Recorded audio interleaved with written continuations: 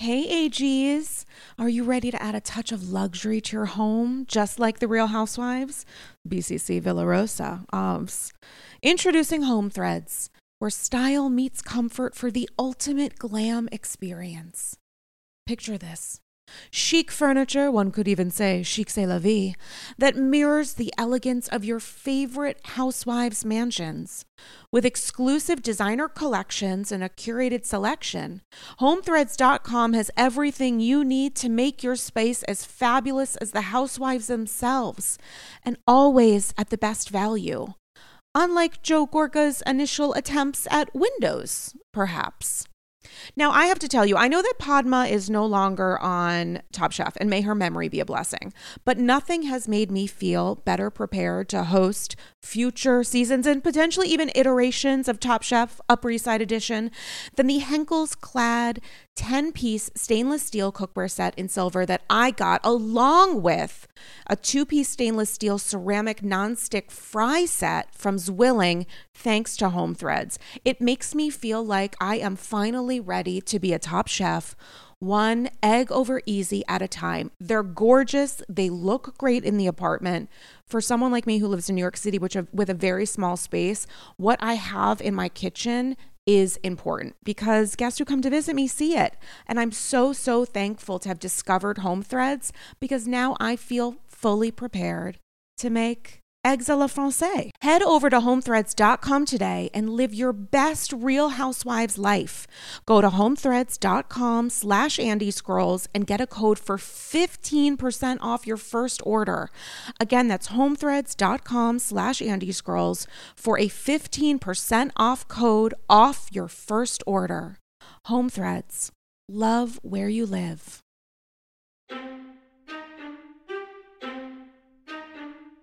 If you're looking for an apology, I'm happy to give you a map. So stupid. Just like Tamra Judge, I'm going to beg to continue to be on this show for the rest of my life. You guys, oh my God, a classic. Sorry, a Tamra. classic. Oh, don't tell Tamra. Don't tell Tamra. Oh my God, don't tell Tamra. Can we please, I need to get your thoughts on Tamra and Teddy Joe. We're going to jump in, guys. You guys, it's Andy's Girls. It's $2.95. I'm so excited. One of my We're just coasting until 300. This is going to be real loose over the next 5 episodes. As opposed to the last 294. I'm so excited to be joined by one of my favorite people, favorite Bravo-holics. You know him as the host of So Bad It's Good with Ryan Bailey. Welcome back to Andy's Girls. Woo! Guess who it is? Ryan I still remember when I was nervous to talk to you. Like I told this story before. I remember hiking on Runyon, and I asked you in a DM that you didn't look at for like days to be on the podcast. And I remember you finally answered it while I was hiking when I used to exercise. And I was like, oh, and you kind of still were like tentative. You were like, hello, good to hear from you. We'll talk about why that is offline. I always used to come from a place of yes, and now I come from a place of like side eye. I'm not quite sure yet. So, there we are. But listen, first off, you look, I have to tell, I already told you off recording, whatever the fuck it's called. We're professionals here. You look very dashing tonight. I just need to let the AGs know you're very coiffed. I just literally walked 8 miles. I look like fucking death. And Ryan Bailey stumbles into the Zoom. Wait. To be fair, I'm in my bedroom. TV star. I'm in my bedroom and I showered. Like that's like I don't usually shower, and I'm wearing pants right now for the 3rd day in a row, and it's not the lifestyle that I want for myself, I think. I mean, I have to say a shower in pants is like COVID black tie. So kudos to you. That's incredible. That's incredible. I just like now I'm just like, I do have my nicer basketball shorts that I wear when I want to impress somebody. Wait a second. Basketball shorts are nicer than pants? Wouldn't that be the opposite? No. I'm saying, What's happening? I mean, by the way, style icon for me. Like it was like to show that you could, well, no, not, I mean, just the sense that he's like not comfortable. He doesn't mind looking like me, you know? Well, no, but I'm saying, COVID got it to a point where you did have your nice basketball shorts. You're like, I'll put on the nice ones tonight because a friend is going to let me Zoom watch a TV show with them. I don't get an Adam Sandler vibe from you at all. You right now is like I can send you literally picture after picture where you would be like, I totally get it. I totally. In fact, I threw away some basketball shorts that were like, I think 22 years old the other day, and it was like sad. There was like an emotional. I set them on fire like a Viking funeral, and just threw them into the garbage can. Shout out to whoever made those shorts. How do shorts last 2 decades? They're shorts. They're not meant. They're here for a good time, not a long time. I'd like to say I care for things, but I don't. And I don't. Listen, Sarah, I literally the other day I found Beverly Hills 90210 boxer shorts, and I was like, oh my God, I bought those when the show, and I'm not talking about the reboot. No. When the show came out, and they were no holes, and I was like, how cool. I was like, oh my God, these got to be like 10 years old. They were like 20 plus years old. I had to, like, I was like, I guess this is like a health violation at this point. I mean, I do have some stilettos that have been through quite a ruckus. I was a Guinness girl once for a single night. It was St. Patrick's Day. Okay, so the rumors are true. The rumors are true. Okay. I absolutely don't know a thing about alcohol, and they gave me the responsibility of being like, here's alcohol, and I was so bad. I just literally was like, so where are you from? How are you? Like, I couldn't talk about anything. But I wore Manolos. Booze, am I right? And they had 3, I was just talking about this. They had 3 different kinds of alcohol. I mean, I guess beer or whatever. There was like Guinness and then 2 other kinds. And for the life of me, I cannot recall. This came up in conversation the other day. I couldn't tell you. And we had training. Like, technically, we had to go to the thing with the place, with the stuff, and sit in a room and talk to us about beer. And then you have to do it the tray and like the... Well, Bethany Frankel, watch out. Sarah's on your tail. Oh, my God. Yeah, it's more Bethany Bakes than Skinny Girl, I got to tell you. I'm like alone in that supermarket wondering what happened. Listen, I basically just choked on one. Sorry, for the very first time. For the very first time. Sorry. He's down. It's loose. Replacement co-host. David Bellino, we need you now. So listen, how is life? How is LA? How is the wonderful world of Bravo on the West Coast? Well, it airs at a different time for Bravo, so I don't know if that's a big thing. That is a big thing. No, LA's weird right now. It's like we're at that time. In fact, I don't know if you saw those stories last week about TomTom. Like every celebrity known to man was at TomTom last Saturday. Like the cast of Euphoria, like Robert Pattinson. Yeah, Robert Pattinson was there for 30 minutes supposedly with a mask on, which is like great. That's what you want from your Batman. But and I was like, wait a sec. Is TomTom like I always treat it like Planet Hollywood. Like it's like, yay. But like I was like, oh my God, are we at a place where celebrities are hanging out all together in a place again? Like are we on the other side of the COVID hump where we still like celebrities are hanging out proudly together? And it's at TomTom of all places? Right. It's the latter point where I'm really stumbling. Like I'm so into it for them, but like did TomTom get cool? Is it cool? I think, well, by the way, I've always thought it was cool, but okay. I'm not cool. So, like, that cancels each other out. But I will tell you this, what cracked me up was that then it was like, there must have been some kind of Vanderpump Rules email that went out immediately once the first cast member of Euphoria hit, because it was like, Lala, Stassi, Bo, they like ran there. They were like, we got to get over there. Like, they're like huffing, like trying to get into the door. Like, stop, I'm sure Jax probably didn't get over there in time, but I just cracked me up that they ran. And it reminded me, Sarah, I was there at TomTom the first year it opened. I was there the night Miley Cyrus was there, and I was sat next to the table with me and my buddy Jay, and we sat right next to Lisa Vanderpump in the back room, and Miley Cyrus was there with a table of her like dancers or something. And it was a Friday night. The place was packed when it first opened. And she was like smoking out of a vape. And I remember she was like, yeah, get DJ James Kennedy on the FaceTime. And like they called DJ James Kennedy. Tom Sandoval came in and he started breakdancing. Like, I'm not joking. He started body popping. And then Lisa Vanderpump got on the table with Miley Cyrus and danced. And I have this all on video, by the way.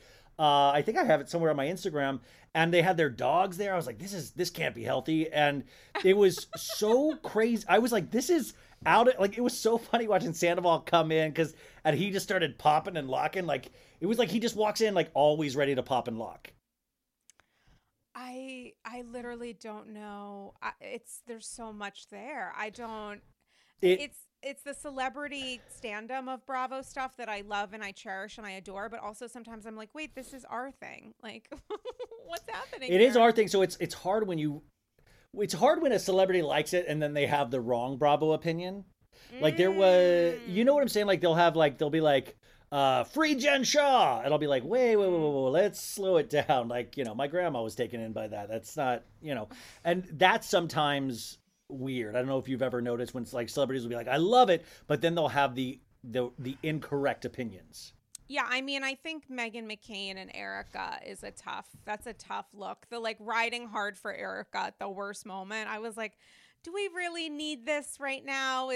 But it is nice to also have someone who has a difference of opinion. Like, it's like celebrities are just like us. Often they're also incorrect. So there's something to be said for that. But isn't it funny, us as a culture, we think like, you know, from a young tyke, you're taught that celebrities know more than you. And then you turn out, you're like, oh my God, they're even bigger idiots than I am. I mean, the same with our politicians.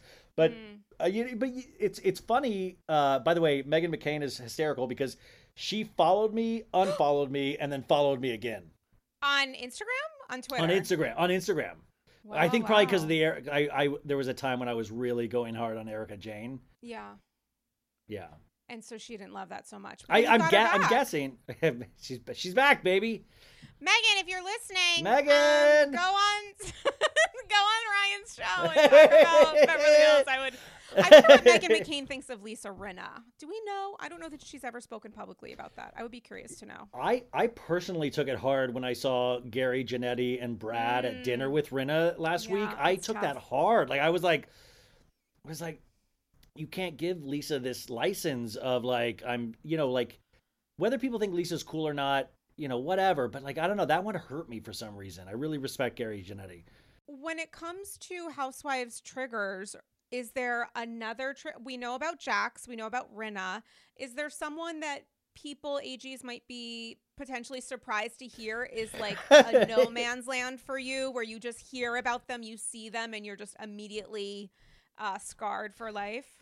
Well, I mean, I'm going to be scarred for life no matter what happens at this Wonderful. point. But, you know, I don't know if you watch it, but Noella on Real Housewives of OC, she's a first season housewife. Do I watch it? I just want to make sure. I incorrectly assume people watch all of the shows on Bravo, and then it's like, but then people like say, oh, OC's not worth it. I'm enjoying OC. I love OC this season. It's meditative for me. It's like I really, but Noella is doing something that I got.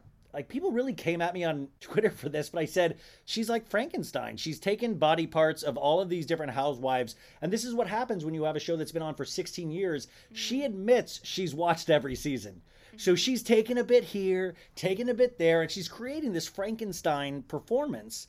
And people thought I was calling her that she looked like Frankenstein. I was like, no, like people want to assume the worst possible thing of like, I don't think it's okay for you to compare her to a monster. I'm like, no, Frankenstein's monster was cobbled together by the parts of all of these people. And I feel like she's a housewife on steroids. And it's like your first season, you're trying to get at Heather Dubrow, which I appreciate you're a foil for, but at the same time, slow it down.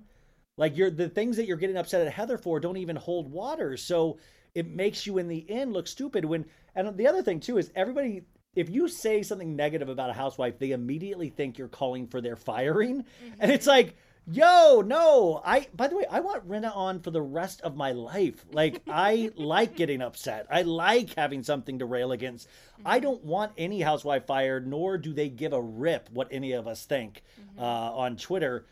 But you know what I'm saying? Like, Noella just, some reason, is throwing it all there, and it just still seems kind of hollow to me. Mm-hmm. It still seems, I can't still get a beat on her personality, because she's like, the thing in the OC. Her voice even is like very like settle on a voice, settle on a mood. I get you like to stack your ladies in pancake format.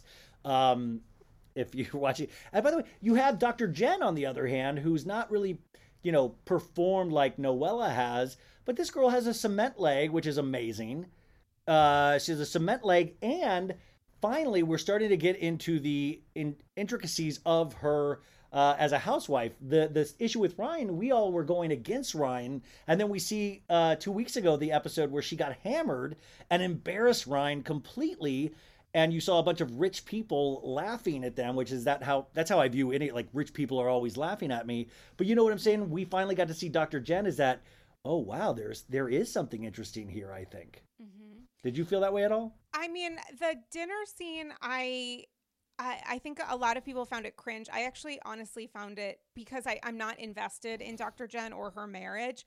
So I was able to watch it and be like, this is like kind of interesting, almost enjoyable, in the sense that it's absolutely chaotic and you know that Heather Dubrow is losing her fucking mind. So in that sense, I actually thought it was nowhere near like a Naked Wasted situation, which we look through a different lens now than we did then, or than most of us, myself included, did then. But with Noella, it's interesting because Housewives is such a machine, and people look at it and they see fame and celebrity and potentially dollar signs and maybe escape from marriages or whatever else, new beginnings. But because it's established and been around so long and a juggernaut, it's like, how could people not study this? How could they not, like the Jen Shaws of the world, like, how could they not study this? But then my question to you is, like, how do they still find unique, connected, natural, wackadoo people who are still in their little bubbles real, when so many others, including the Noellas of the world, have studied it and tried to adopt it or maybe co-opt it, tweak it, but do so in a way where it does feel like it's formulaic in personality and tone? I know you come from an acting background as well, and I know this sounds silly, but I think it really it hinges on casting. It hinges on casting directors and producers that care so much, that can like read past the BS, that really care, and not just like, well, we're going to throw this up and see how it plays. Like, these people really, it's weird to be in a time because of social media where all of us fans maybe, and I don't want to offend any producers listening, might have thought about it 40 different ways than they have. Like every Bravo Instagrammer or Twitter, Bravo Twitter, they've gone down every pathway where sometimes I'll read shit and I'll be like, my mind didn't even go there. Mm-hmm. They're thinking, and you just hope that, because everybody talks about like, oh, how do you say Vanderpump Rules? And it's like, well, it begins and ends with casting. It begins and ends with interviewing people and seeing what seeing what the intricacies are. And what we know from Noella, or what we're, is that she's Bronwyn's friend, and Bronwyn was somebody that was equally trying to get on the show. And what I keep saying lately is it reminds me of Saturday Night Live auditions, where every comedian in town, Andy's Lorne Michaels, every comedian in the town is trying to audition for SNL. And now you got housewives buying houses, trying to get the part, trying to show them that they got the juice. And I think that's a really interesting, because it didn't start off like that.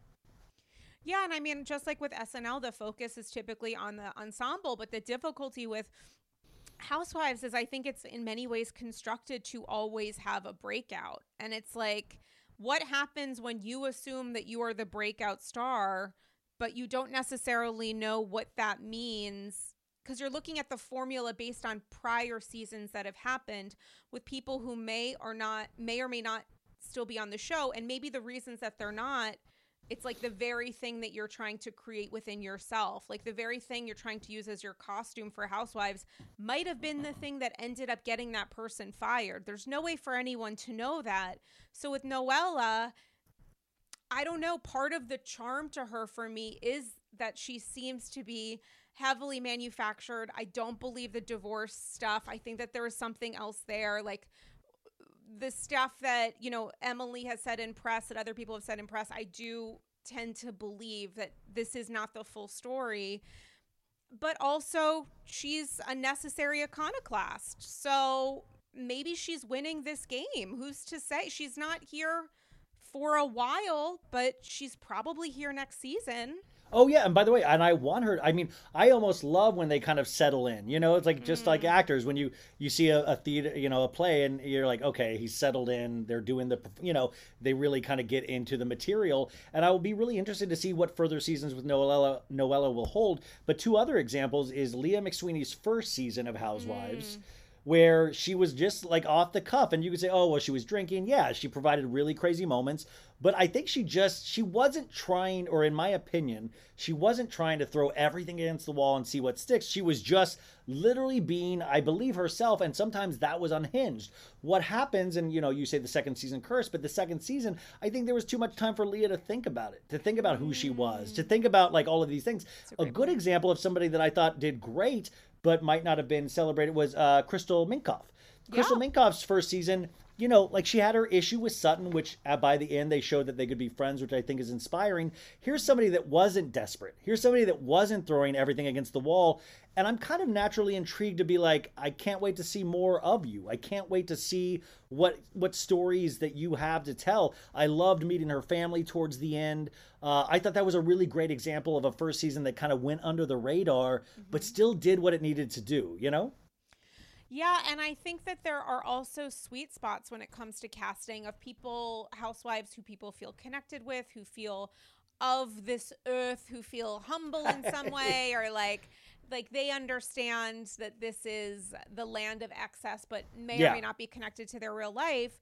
And one of the greatest examples to that, to me, is Heather Gay, who is also now having quite an intense reunion cycle. I'm curious for your thoughts on what you think is happening there, and do you think that Heather and Whitney are being successful in their strategy to take down Barlow at all costs? You know, they're not being successful. I mean, what unfortunately, and I hate to say this because I do like both of them, and I thought Heather had such a successful first season, and I really, actually, not enjoyed, but I was interested in watching her Mormon storyline this season. I found that fascinating to me personally. But when she gets to reunion, it's like she just goes wild. Like within the first 5 minutes, she was already at Barlow, and I think the same thing with Kim Kardashian. It's like, you just need to lay back and let other people hang themselves. Let other people do the work for you. If Lisa is good or bad, she will show us. You do not need to throw it out there with all of your evidence, all of that, because then it gets weird and you start then rooting for Lisa Barlow. Like the political aspect of this is wild because you're like, you have it right here. It's handed to you. It is handed to you. You can walk away with this if you think about it like a game like Survivor, and you're ruining it. You're seeming so desperate almost to be like, this is a bad person, you've got to see, and it's therefore making you a bad person in some ways. That's such a good point. And it is one of those things of like watching the reunion so far. I'm like, oh man, I really feel for Barlow. Even when like Meredith's doing her like low key, honestly, designer resale, like I am an attorney, I'm going to speak slowly, I'm going to take my time, which Andy was very into, as was I, to be honest. But Meredith's building her case. Andy was very impressed. Andy was very impressed. She just kept saying, she was like, as if she could not, you know, make her voice softer and more controlled. Here we are. But, you know, the points with bad weather just really made me feel for Lisa, because I felt like she had cause to say, these people are just after me. Yes. And the fact that Jen Shah is coming out of this fucking reunion smelling like a goddamn rose shows you that this is kind of fucked.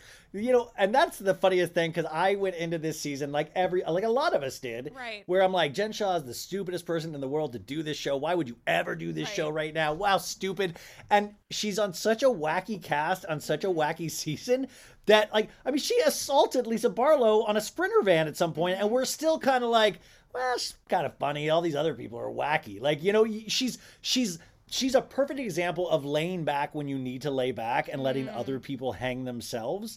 And I'll tell you what, though, this is what makes good con artists. Guys, like, whether you believe she's innocent or guilty, I mean, like, allegedly, we'll see that case being argued, which now I'm really fascinated to see the argument. But you got to realize the things that she's accused of doing takes somebody that's really amazing at what they do, that's really smart, that's really like full of charisma. all of these things. Think about it. So I think that is interesting to see Jen do this. But I mean, hell, I even found myself today. She released merchandise, and I was like, "That's ballsy." Oh, she released a whole, and then there was like a satin like a baseball jacket. About it. I really want it. Oh, I was kind of like, do I need that? Like, I was like, how bizarre is that? I thought I was like, that kind of. Do you think that would look good on a guy? Like, I was like, I think it would. I absolutely posted it and was like, wait, I genuinely want this satin bomber. It's low-key adorable. What is happening here? It's the absolute Bravo upside down. I don't know what to say. I'm not proud of myself, but like, it is well done. I compare Salt Lake to a David Lynch movie this season. Like, it's just like, I was like, like certain points I felt like, was I dreaming? Did I wake up into this episode? Like, there were so many things that happened that I was just so confused about, and it seems to be continuing on in the reunion. And I got to tell you, Lisa Barlow, the first season, I was not a Lisa Barlow fan. Mm-hmm. Unfortunately, Whitney and Heather are turning me into a Jen Shah fan, and just the Jen worst Shah thing fan or Lisa Barlow? Sorry, Lisa Barlow fan. Okay. Sorry, Lisa Barlow. Yeah. The worst thing that could happen for Heather and Whitney is for them to be called bad weather. It's like when you start leaning into your catchphrase. We saw it with Dorinda, like clip, or like when you start leaning too heavily into your own catchphrase, it's always, you want to let us do that work for you. You don't need to call yourself bad, like bad weather's starting. Yeah, and it's like this is the problem with reunion receipts, is that you get so focused in the, I want to say that you're lying, that they completely remove any sensitivity to a situation like Cameron's passing, asking questions of whether or not he's on the board, because that proves that he had been invited for nefarious reasons. But it's like, guys, a man died. A man died, and he like had a connection to the foster care system. Is this really what we want to be fighting about right now? Like, this is the thing? It should be the end of it once you say that a man has died, but they're arguing. I mean, that's why the show is so wild. Like, It is. I wish I've watched these shows all my life, and I can't even make heads or tails of some of the things that I see. And it scares me that we have one more. It scares me that I have to watch another one on Sunday. I'm like, can I handle it? Yeah, and it's also the thing about Salt Lake, and I don't know what to say about the reunion cycle. I actually am enjoying it, I think, more than a lot of people are, but I don't think it's like iconic, but I am obsessed with all of Lisa Barlow's responses, so maybe yes. But the thing with Salt Lake is, like, the stakes should be insanely high. Like, they should be Erica Jane high, if not higher, because Erica was not actually charged, and yet they're not. Meanwhile, New Jersey is happening. And the stakes on New Jersey, to me, are multifaceted, multi-layered, and incredibly, incredibly high. You have allegations of cheating. This week, we have rumors and gossip about allegations relating to domestic violence. You have family struggle. You have this person called me like a little girl bitch or whatever the fuck it was. Like, there's a lot happening. There's some, like, not misogyny, but definitely gendered responsibility. There's avoidance. There's marital strife. There's trust. The first episode had Joey Gorga talking about jacking off a dog. Like, right then and there, you don't remember his stand-up act? Wow, you must. That's like Vietnam for you. You blacked it out. You didn't even. I'll ask my dad. You didn't even. Okay. He was like, yo, I see my best friend, my dog over there. He doesn't have opposable thumbs. I'm like, you want me to get that for you, buddy? And I'm like, did we just do a jab? Like, I was like, what? Watch out, Dave Chappelle. We got Joey Gorga in the house. Like, Joey Gorga has a thing. Wouldn't it be crazy if, I keep thinking that, wouldn't it be crazy if Joey Gorga did not do gross jokes? He was actually like a storyteller. He was like, actually like, guys, you know what it is about like he did like the hour of comedy that changed, like you called your parents afterwards and go, I love you, Dad. Like, what if Joey Gorga did that? I feel like he kind of, not in the sense of being a storyteller, but he is able to communicate an effective narrative, strategy, defense, response. He just also inserts dick and fart jokes in there, as all of the guys do on New Jersey. But at the end of the day, he is able to effectively communicate how he is feeling from an emotional perspective in a way that Teresa and also P.S. fucking Louie, I don't think could do. It's wild when you think of the fact that these were two people raised by two parents who have such diametrically different ways of responding, sometimes very similar, very guttural, very like, this is exactly how I feel, and so I'm going to act it out as a physical response. But Joe is also able to talk on an emotionally mature basis that Teresa just simply cannot or refuses to, which is interesting to see. I like seeing the guys talking about things that sort of matter, you know? No, I totally agree with you, but I also think we're giving Joey Gorga too credit. much credit because Teresa just can't do it at all. Just because Joey Gorga can do it 10% well doesn't mean we should celebrate. Like, we always have it easy. We're always celebrated for like really 100%. Small shit. And we're always like, but that's so classy. And he looks great in a tank top. And it's like, so, but like the guys, the jersey has to watch out because the guys, we're seeing like kind of the inner world of how guys work. It's what Summer House and Southern Charm wishes they could do, because we dance around Craig and Austin trying to be like dudes when they're trying to nail everything that's on a college campus. But like Jersey, you actually see the inner workings of a man as they get older, of like, hey, how you doing, making jokes over here, and then Bill went against the grain, like, yo, your wife, you let her say bad stuff to me. And like, it's really kind of fascinating to watch, but we have to remember that these are shows about women. So if we want to have a show about men, let's have a show about men. But right now, I feel like the show about men is getting equal focus and is almost a little more intriguing because Teresa is a brick wall now. And if you're going to be a brick wall, we don't need you. And I know this is going to get a lot of hate, but we maybe don't need you on the show. Maybe we need a Candy and the Gang spinoff, because you're not willing to share your life anymore. And Louis knows exactly what he signed up for. He's a living mood ring on his face, and he knows, 2 weeks ago he was purple, last week he was red. I mean, this guy is a different color every week, but he knew what he was walking into. We all knew everything about Louis because of Instagram bloggers and stuff like that. So he did know, but she needs to share that with us then. Unfortunately. What do you want her to share? Like her actual responses to seeing the video, which she said she didn't, which we all know she probably did. Actually, she might not have. She might have honestly been like, this is a vendetta. Whatever this isn't real, and it's not, and it's been edited. And he told me the truth, which is of course the exact opposite of what the video actually shows. And I want it to be a supportive partner, so I'm not going to look at it. Like, what do you think comes out of this? Well, I mean, if you saw Teresa on Ultimate Girls Trip, we saw that Louis gave her a card every day, just like very Brooks and Vicky Gunvalson, to fill up her love tank. And so that was like a big red flag for me. Now, I will say also, I saw, every time I see Louis, he does say something that I'm kind of like, oh, okay. Like he was like, Teresa, listen to your brother. Just listen. You just got to listen. You got to, telling her to listen, which is an encouraging thing. It's telling you to open your ears. But we have all of this proof and this evidence of him doing the same pattern of behavior with all of these women. So even I get confused sometimes because he's done it to all of these other women. And then in my head, I'm like, well, maybe she's the right woman for him. And, he seems so into like self-care. But I will say what really disturbed me about him was that explanation to Margaret about the men's retreat of like, I was with a woman who was not a good woman, and I had to be brave enough to tell her I did not want to marry her. And the video evidence says, I would like to marry you and come home with you if that is okay with you.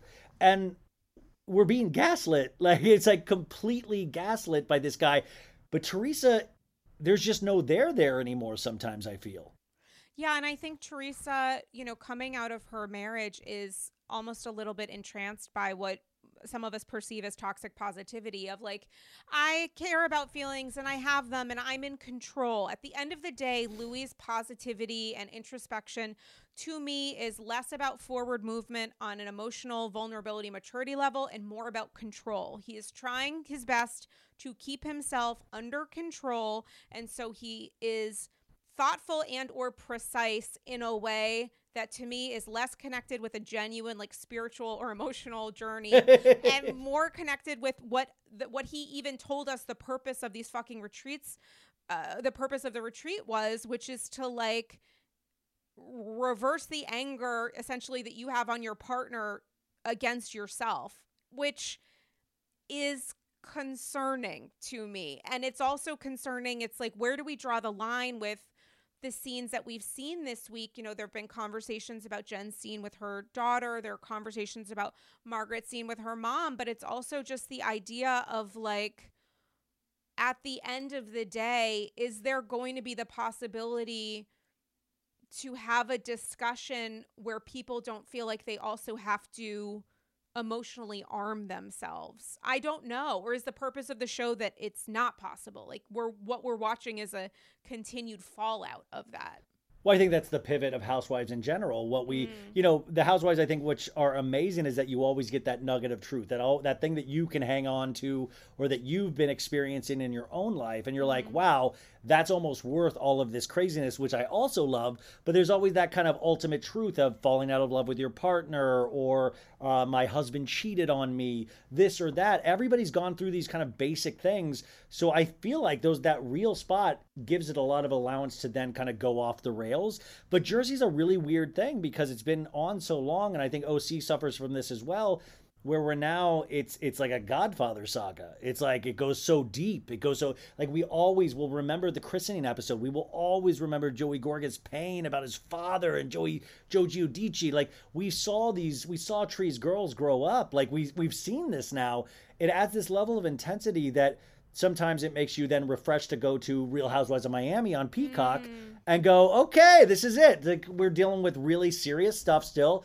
New faces, some old faces, 2-part reunion, perfect. I don't have to like wait 2 more weeks to like, it's not like a 4-week, you know, there's something beautiful about the Real Housewives franchise that I think Miami is seeing right now.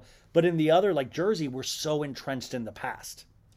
Yeah, it's a good point. And yet, I feel like Orange County feels pretty light this season, which I'm really enjoying. And with New Jersey, I am thoroughly partaking, consuming, enjoying, discussing what is happening, because there is still a lot of emotional human connectivity, even if it's coming through the lens of anger or rage. Like that scene that I don't know that we've seen before and will see again, of 2 women, Dolores and Jen, talking and saying, listen, we were both cheated on while 9 months pregnant, and we took different paths after that. And there's a reckoning that's happening where one of the women literally, like, I wrote it as a note to myself that I absolutely can't access because that would be too great, where Jen says, what happens if a person changes their mind about moving on, which is so powerful and essentially unanswerable. Like, the answer to it is, are you willing to do the active work of acknowledging that you maybe want to change your mind, or maybe never believed that thing that you did so feverishly a decade ago because you wanted to keep your marriage calm? Like, that is, I don't know who couldn't find a connection, a feeling of empathy for a woman in that moment who's thinking to herself, like, wow, maybe I am allowed to feel mad, angry, sad about my husband cheating on me at the absolute most physically and emotionally vulnerable time that a woman could have. Like, she's literally preparing her body to give birth, and her husband at that most delicate time is cheating on her, and then she has to be in the position to take responsibility for deciding to move on. Like, I'm curious for your thoughts on that. Well, I mean, what a mind fuck, first off. You know, and that scene, and then also the scene with Dolores and her parents this week where she had to break it to him with about, I'm not with David anymore. God. And the first reaction is, oh, that's not good. He was like family. He was treated this family so good. And I thought it was such this amazing moment of a woman saying, yo, like, doesn't my happiness, like, doesn't my wants and needs, me, like, we can all agree he's a good guy. Like she says, we can all agree he's a good guy. He cares.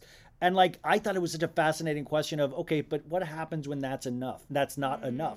What happens when I do want to grow old with somebody? What happens when I do want to binge watch a show with, and I have somebody that wants to work 18-hour days? I'm getting into, you know, different stages of my life. am I allowed to want something different? Am I not allowed to want something different because I'm a woman? Because you think he's a protector? Like, and this is somebody that's on TV that I'm assuming makes a decent paycheck, and her parents are like, oh, Dolores. Oh, there was almost this at beginning. By the end, they were like proud of her and stuff. But at the beginning, I was like, are they gonna give this woman that actually made this very educated choice based on her feelings guff about this? To me, that was like eye-opening.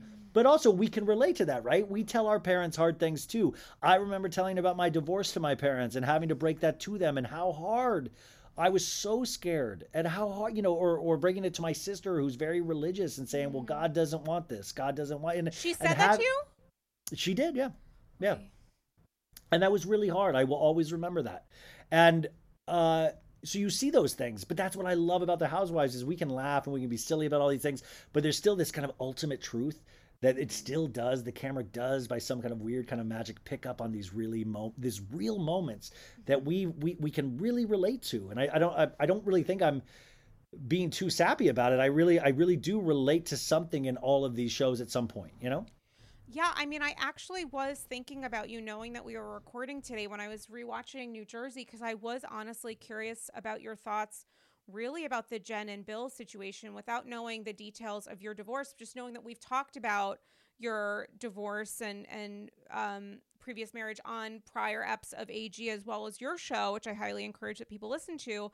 But I was curious for your thoughts on that, because I think it's like, what do you do when you realize you don't necessarily trust yourself, which might be a little bit of a curve and it might not be entirely appropriate when it comes to Jen, but like, I think of it a little with Jen in the sense of like, she didn't necessarily trust her own worth, or she was told that her worth was secondary to making sure her husband felt comfortable, or her job and goals to keep the family together from a cultural perspective, just from a that's what it brings up, the cultural perspective. Yeah, it's a different, you also have to bring that into it too. Right. If she talked about like, well, our people are going to look down on Bill now. What about you? Like, what about you? Like, they're going to look down on Bill. They're going to disrespect Bill.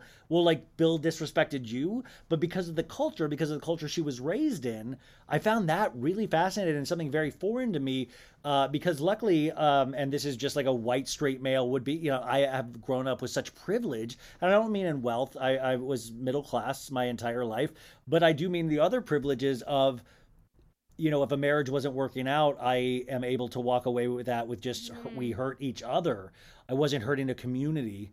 I wasn't hurting, and the way us Irish Catholics do it is, like that's, you know what I'm saying? Like, so it is interesting. You add that layer to it and you're like, that to me is fascinating as well, because she is dealing with so many other people's thoughts and feelings that her own feelings are secondary. Her own feelings, not only are they secondary, but they shouldn't exist to begin with. Like, the pressure that she is under, even when on the after show she's talking about how everyone else is wrong and she doesn't give a shit what anybody else thinks, and like, that's all fine and good, but we're watching these scenes where she's acknowledging, and I say this without judgment, the enormous pressure that she's under. And yet at the end of the episode, or conversely at the end of the episode, Bill is given a modicum of pressure in the sense of Evan being like, yeah, your wife wasn't just curious. She was quite literally trying to harm my marriage and family. And Bill just absolutely immediately leaves. And it's kind of interesting when you watch and think of the burden of stuff that Jen is carrying, of things that she herself did that she needs to take responsibility for or not, and also the burden of the shame that she has attached to this big heavy secret she couldn't even tell her close family and friends. And then you look at Bill, who's just dead silent when shit happens. He's like left his body, is a bad friend to his friend Joe, is a bad partner to his wife Jen, but there's sort of no way for him to win, and yet he loses doubly as much by being quiet. And then in the last scene, he's like, well, I'm trying to say some bullshit and they're not going for it, so I'm just going to walk out. And it is a little bit of a window into, like, not to take it to this level, but why not? Like, the things that guys are able to do that women, especially a woman whose job it is to, be on this show and in some ways carry the show, what they have to kind of go through and endure. Like there's a symbolism here that I think is really kind of interesting. Male friendships can sometimes be so simplistic. All they want to do is just drink some shots and pat each other on the back. And maybe a little homoerotic, who knows, you know? Like, but just like the camaraderie of saying stupid jokes, of not taking feelings too seriously, of not, you know, there's all this shit that like, you know, Iron John about men. And you get to see that in effect here. But I find it interesting that, you know, there is this whole other level, this dark level where, you know, you see Bill in the shadows of having to face what he did all of this time ago. But isn't that always the case with guys, is that sometimes we learn lessons in the hardest way, because our thing is usually, I don't really believe that people are evil, but I also believe that guys don't want to cause pain. And sometimes that causes double pain because they're just trying to cover up for the stupid shit their urges had them do. And then now you see Bill having to face it 10 years later. And like you said, doubly be punished for it in certain ways with the guy group, with Jennifer. And this is where the real lesson is. Like, this is where you really hope he is listening to what the universe, you know, because I've done things where I've thought I was protecting somebody's feelings. And in the end, it was like, no, you just I ended up doubly hurting me. You know, but no, not to make myself a victim in that kind of sense, but you know what I'm saying? It's like you learn the lesson the hard way. And I believe, unfortunately, sorry to all the men listening, sometimes it's not just an old, you know, we do have thick skulls. We don't learn lessons easy. Like, it takes a long time to actually to be brave, to learn to do what you're supposed to do, to learn, you know, it's really fascinating to me. And that's why those scenes are great. But I sometimes wonder, like, but I also want to make sure we highlight the women's perspective, because that's what Housewives is. Do you think that Bill has learned, what lessons do you think Bill has learned? Even I'm scared, recent? Sarah. I'm well, what I'm scared about is that, you know, I was talking about this on the podcast this week, how we like, you know, we see this, you know, gentleman Zelensky, you know, doing this amazing job. What a hero. And immediately you go on Twitter, you're like, I'd love to blow that dude. That guy is sexy as hell. Yes. Like, you know, one guy does like a really good thing. You sexualize him immediately. And what scares me is we do the same thing with Men Housewives, right? We're like, oh, fuck. Hey, am I crazy? Is Bill Aiden hot? Like, you know, we started like, hey, I think Shane Simpson's all of a sudden looking good to me because he was nice to Emily this episode. And I find it very interesting how we just kind of give that away and we immediately turn it to those. So what scares me, though, is that we did that so much with Bill. It's like, I do now question, because I never thought Bill was a cheater. Now I question, oh shit, has he done this a lot? And has it gotten even worse? Like, one of the things in Ultimate Girls Trip, they were talking about Mauricio, and Kyle said, Mauricio doesn't even know how to work Instagram. I'm like, yeah, he does. He knows. She's like, I'll pick up his phone. There's tons of boob pics on there. He's like, he knows. He knows how to, like, you know, it's like, he knows. I mean, like, I'm not saying that makes him a cheater or something like that, but, you know, it's always the easiest then to go to the lowest, like, well, men are fucking idiots. You know, like, that's hey, Mauricio doesn't know how to operate a phone. Like, that's always the easiest way to explain it, because the truth of that would be harder. Yeah, and I wonder, this is like got me thinking a bunch of stuff, all of which is slightly insane, but when it comes to like the rumors that Jen spread about Evan, like, or the rumors that she heard about that she was trying to find more information about, there is something to be said for the fact that obviously it's harmful to their marriage. It adds a lot of stress. There are kids involved and everything else. But like in the case of Evan, there is a way to look at it to be like, because he's sort of lusted after, this is a possibility, which doesn't help Jackie in any way. That doesn't help when you hear these things said about your husband publicly, and then this is going to be a storyline, this like ruse of rumors of an affair or something else. But it is also interesting that if you think about Evan's perspective, or even what Jen's doing, like, of course, where there's, you know, smoke, there's fire. There is an element there. I don't know how to describe it. I don't know how to encapsulate it, if that makes any sense. There's just like an element there of this man is being sexualized, is seen as being like worthy of other women's attention.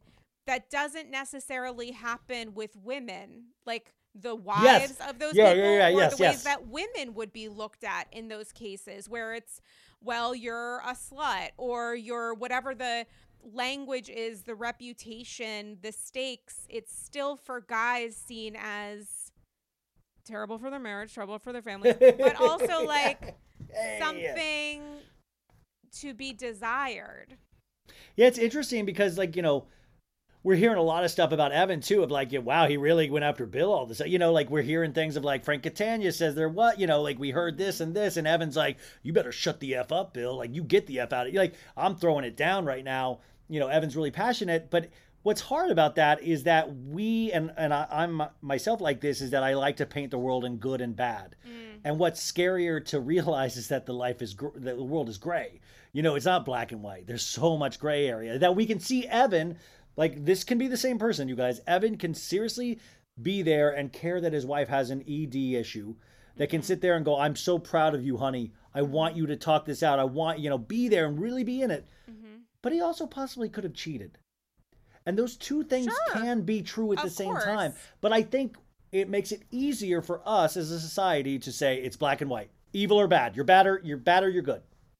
Well, I mean, that also gets into the question of marriage, of when you stay in a marriage after infidelity or any kind of loss of trust or respect. Like, it's easy to say I would walk away in that situation, but what if that isn't the entirety of your spouse's character? Like, you have the right and ability, and should have the right, to make the decision to try to work it through. But the problem is, if you don't work it through and you just continue on, like, what is the loss there? And when it comes to black and white versus gray, I actually thought that Evan in that final scene with Bill was working in the land of gray. He just was holding Bill accountable. Bill was trying to say some bullshit about how Jen's a good person and she wasn't meaning anything nefarious, and it's quite obvious to literally everyone, including Jen, that she was up to some no good. And Evan was like, that's bullshit. Like, he does also say, like, she's a bad person or whatever, but like he's like, that's not true. What you're saying to me, you think that you can just do these one-offs because you're with the guys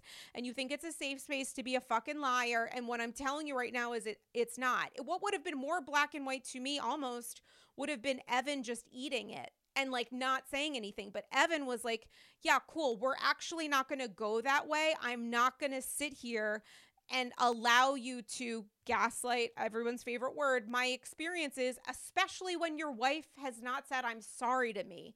So not only has she not taken responsibility with me personally, but now we're pretending that what happened wasn't real. And I do think that's an example of gray that I thought was effective and necessary. Well, you know what's funny about that scene too, and this is a little off topic. Well, no, it's on the topic, but Tiki Barber, yes. The new house husband. Oh now, Tiki God. Barber, if you know that history, he left his 8 months pregnant with twins, wife. If you can go back and watch those scenes, you see, I swear to God, I'm not making this up. You see the realization of like, what did I sign up for? This is going to come to me eventually. Like, and luckily his wife's not really making a lot of waves on this show, so we're not really going in on him yet. But one day it will come, and he is like, Tiki's literally like, what the? I told my wife I just wanted her to bring in some money. I didn't know it was gonna, like, he's sitting there and like Frank Catania, like, hey, you know, it's hysterical to watch this guy in scenes now because he's realizing that, like, wait, I thought it was just the wives. They talk about what the guys do too. Like, he looks scared. I would love to see, genuinely, no, I'm not like fucking with you. I would love to see a scene of Tiki talking with Bill. It will never happen, but maybe we'll see it next week. Or Tiki talking to Tracy and having a conversation and threading that needle, because it couldn't have been more public. It was the cover of the New York Post seemingly every day. He lost work from it. You could argue he lost his career over it. He was doing well for himself after retiring, and it all went away because of the question of morality and the question of, you know, moral character. It was a very big gossip tabloid story that did not seem to go away for a while. And he's now in a very specific small bubble kind of world that does also get a lot of attention. I would be curious as to his thoughts now that he's had some distance and maybe, you know, thought about it from a different perspective, maybe while watching this other story play out. It would be really fascinating. I mean, it would be. I just think the human nature is to cover up and not face. and what we're seeing right now. I'll be very curious to see how the season ends, even though I think they're about to film the reunion, which means we might be close to a very shortened season.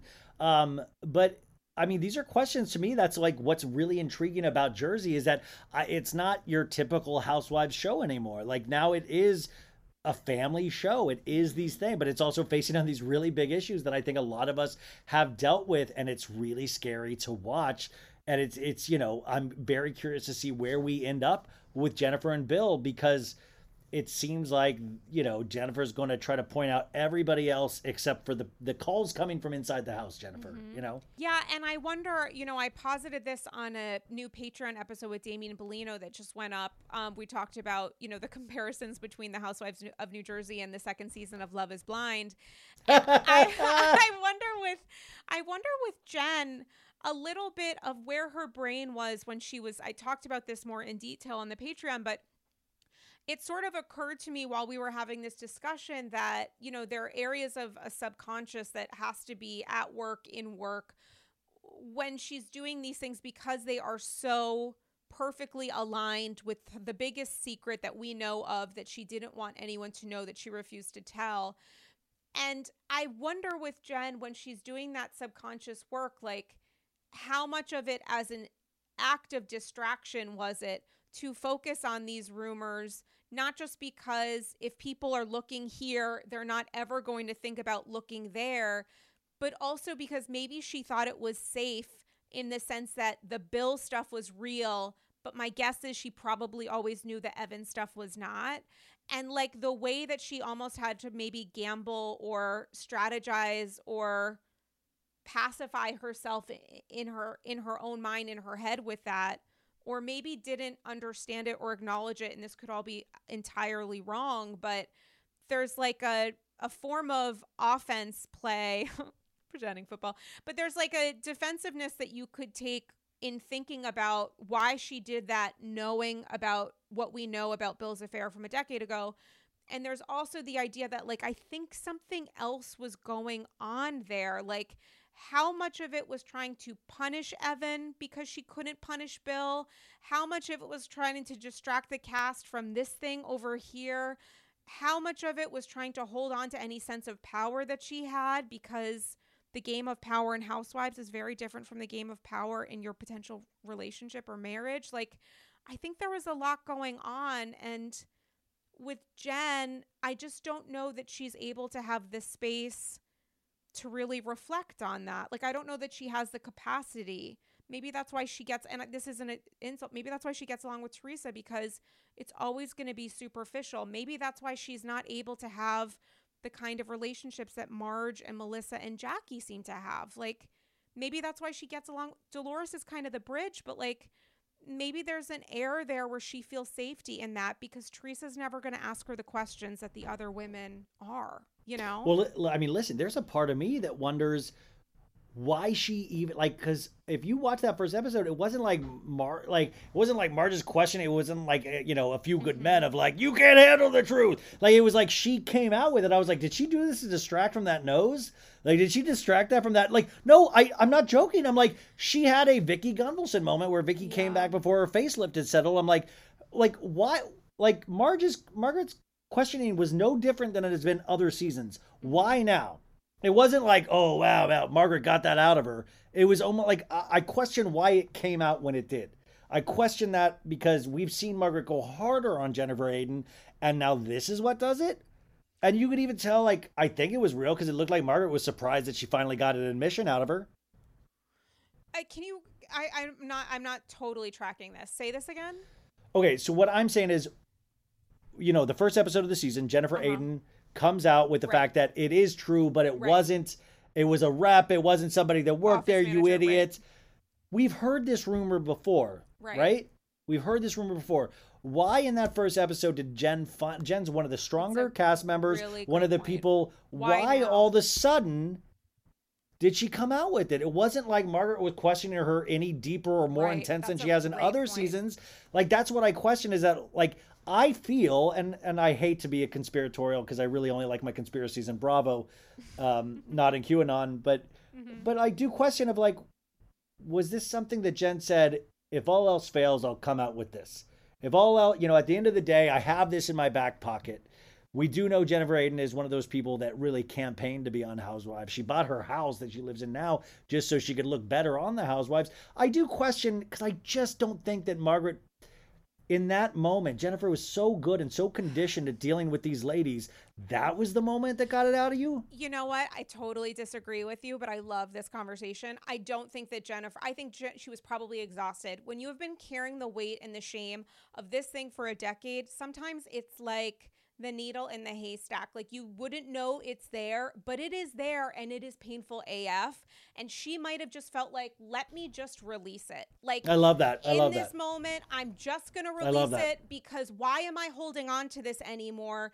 And maybe if I finally say it, it will go away, which, like, when has that ever been the case? But, like, I think that there is some element of the fact that if we are to believe her at her word, which I do, that she really didn't talk about this with anyone, I think that she was always carrying the baggage. She was carrying it on behalf of her marriage. Her husband expressed no interest in helping support in any way the baggage that he gave to her as a special baby gift, What I'm curious about, though, is what she feels now about it. Does she regret that moment? Does she regret that slip up? Or was that slip up a gift? Was that slip up, it made us so much stronger? I finally got to get all of this out. I got so many people rallying around me. I would love to know what she feels about it now, having lived through this season that we are still watching.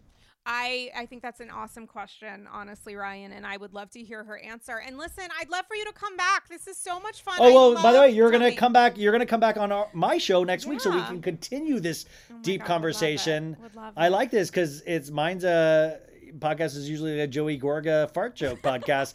I get to talk deeper feelings and theories with you, so I can't wait to keep this going next week on my podcast. Love it. I'm so excited. I love a pod swap, and you guys need to subscribe to Ryan's pod because every episode is a delight. But I always love guesting, and there are a ton of episodes of us together on on this one, I think on that one, in our archives. Tons of So, Ryan, tell the people, where can they follow you on social? Tell them a little backstory about the pod.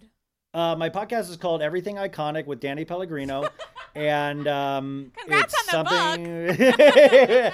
I have a book out this week. It's very exciting. I didn't really want to know. It's called So Bad It's Good. I release like 4 to 5 episodes a week. There's a Patreon. There's an Instagram where I just do silly memes.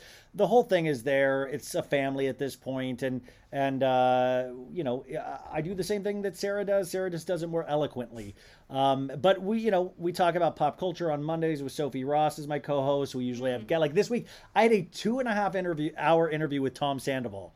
Like, I went to Tom and Ariana's house and he showed me around his van. I mean, it was one of the most familiar episodes. Like, it was one of the episodes that was kind of in my bucket list, even though like it's interesting to hear people's opinions on Tom. But I think if you listen to this, it would just be, we get to talk about Kristen and Jackson Drive, the movie. We get to talk about so many things.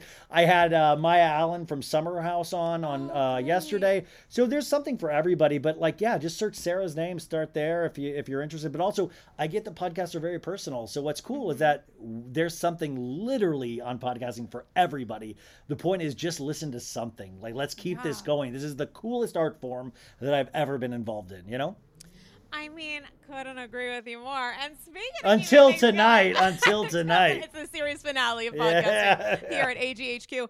Speaking of keeping things going, you guys, Andy's Girls Live, the 300th episode celebration. Wait, is Evan Ross Katz really going to be there? Is that really your Evan Ross Katz, the Doris Kearns Goodwin? That's huge. Will be next. Doris Kearns. I love Doris Kearns.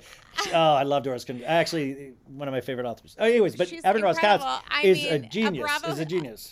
A true genius, a true Bravo historian. Will be with me on stage co-hosting. It's going to be Saturday, March 26th at Club Coming here in New York City. Tickets are $20 in advance, $25 at the door. We are highly encouraging advance tickets. Well, you sold out last time, so. And we sold out last time, so we are highly encouraging that people buy tickets in advance. A link in show notes. It's andysgirls.eventbrite.com. And my birthday is at midnight that night. So well, now it's getting weird. Now it's now you're just. It feels like you're wanting gifts now. People are gonna have to bring gifts. I wouldn't be against it. And by the way, I don't mind if you tease. We've talked about doing a live show in Los Angeles, me and you together. Yeah, so I hope that will happen. But guys, the way to this show. Right, the way to make more live shows happen, including a fabulous collab with you and I, is to go to AG300. It's the best way to support the future of live events happening and also the future of the pod. So I would really appreciate it if you're in the New York City, or if you're not, hop on a flight. You know what I'm saying? Travel's back. Everything's great. We're all vaccinated. And speaking of all things fabulous, a new episode on the Andy's Girls Patreon with Damien Bellino, OG of the AG, 45-minute bonus episodes. We talk about Real Housewives of New Jersey. We talk a little bit about Miami. We talk about Love is Blind and so much more. I am a little, so much more. Patreon.com/Andy's Girls for all that and more. We didn't have a chance to do small business lady satchels, guys, so look for those on the next episode. Can't wait to highlight more women-owned and operated small businesses. Because Ryan, I don't know if you know, but this month is Women Appreciation History Month for women stuff. It's every month for me, Sarah. Wow, and there we are swiping right for that one. There we go. Follow me on Instagram if you don't already, and what is it? At Dame Callie. I just forgot. Sarah, I'm not you. I don't know you looked at me like I was a producer. I was like, I thought I was like, am I in trouble? Like, where's my producer? And this was a delight. Thank you so much for coming on. It's always a delight. So great. Yes. You're so great. Thank you so much for even inviting me on. You have one of the best listenerships out there, for real. Like, you have, and no, it's funny, you have the smartest listenership because 100%. no, like, I honestly, because people always like, it is the deepest conversation. Yours gives me chuckles. Like, they'll be like, yours is fun. Yours is fun. Sarah goes deep. I mean, I have to say, I get Satchels of Gold, listener thoughts and feels, questions and concerns, which you can DM to me on Instagram at Dame Galley. You can email me, andysgirlsshow@gmail.com. And I'm doing a Patreon episode this weekend talking about, I think, like maybe 10 satchels that I've gotten this week about Shannon, about Salt Lake City, about, I think, Heather Dubrow, New Jersey, a bunch of stuff. So stay tuned for that episode. And that's all thanks to the AGs out there. You are not, I thought you were taking a photo just now. I was like, we're not doing I was. that. I look like shit. Okay. It's all right. I'm not going to post it. Okay, I'm not going to post it. On that note, guys, I hope you are all hanging in there and that this was a little bit of a break for you because it definitely felt like one for myself. We will talk to you later, guys. Bye-bye.